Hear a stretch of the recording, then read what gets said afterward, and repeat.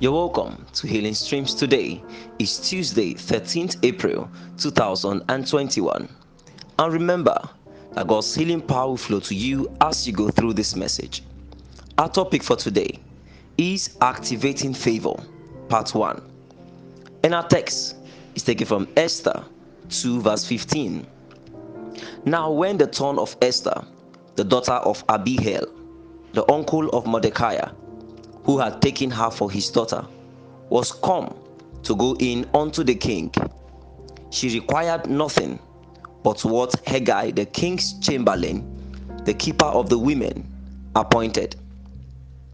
And Esther obtained favor in the sight of all them that looked upon her. Commentary.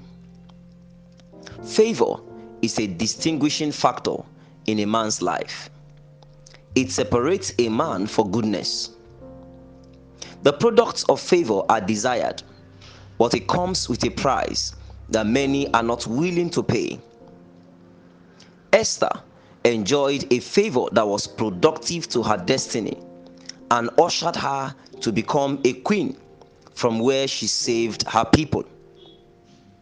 If we desire such dimension, we must find out how she accessed it.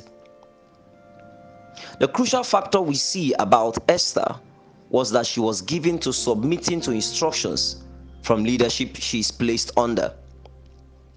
As an orphan, she was under the care of Mordecai, her uncle, and she fought the temptation to live her life like other young girls.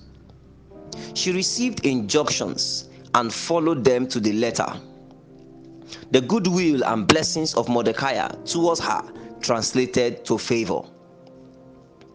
When she got to the palace, in preparation for the contest to become the next queen, she dropped all she knew about beauty and submitted to what Hegai, the king's chamberlain, the keeper of the women, appointed for her to use. None of the women knew the king like the eunuch, and following his counsel was high wisdom that produced favor for her. The other women that acted on their own appeared good in their eyes, but detestable before the king. The eunuch is a type of the Holy Spirit and vessels he has placed ahead of you. He knows the heart of men and knows how you can gain favor and access to your high places. Receiving his counsel is high wisdom that activates high favor. There are sets of instructions that will stir up favor in you. Receive them, follow up dutifully, and you will testify. Action point. Take a position that draws and yields to instructions.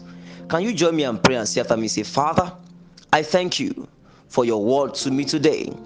I receive grace to align to instructions, and I declare that you receive the healing power now and grace to live healthy in the name of Jesus.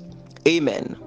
For further study, please read 2 Chronicles 26, 1-5. Yours in his service, Joshua Chukudi Ezekiel. Feel free to share. God bless you.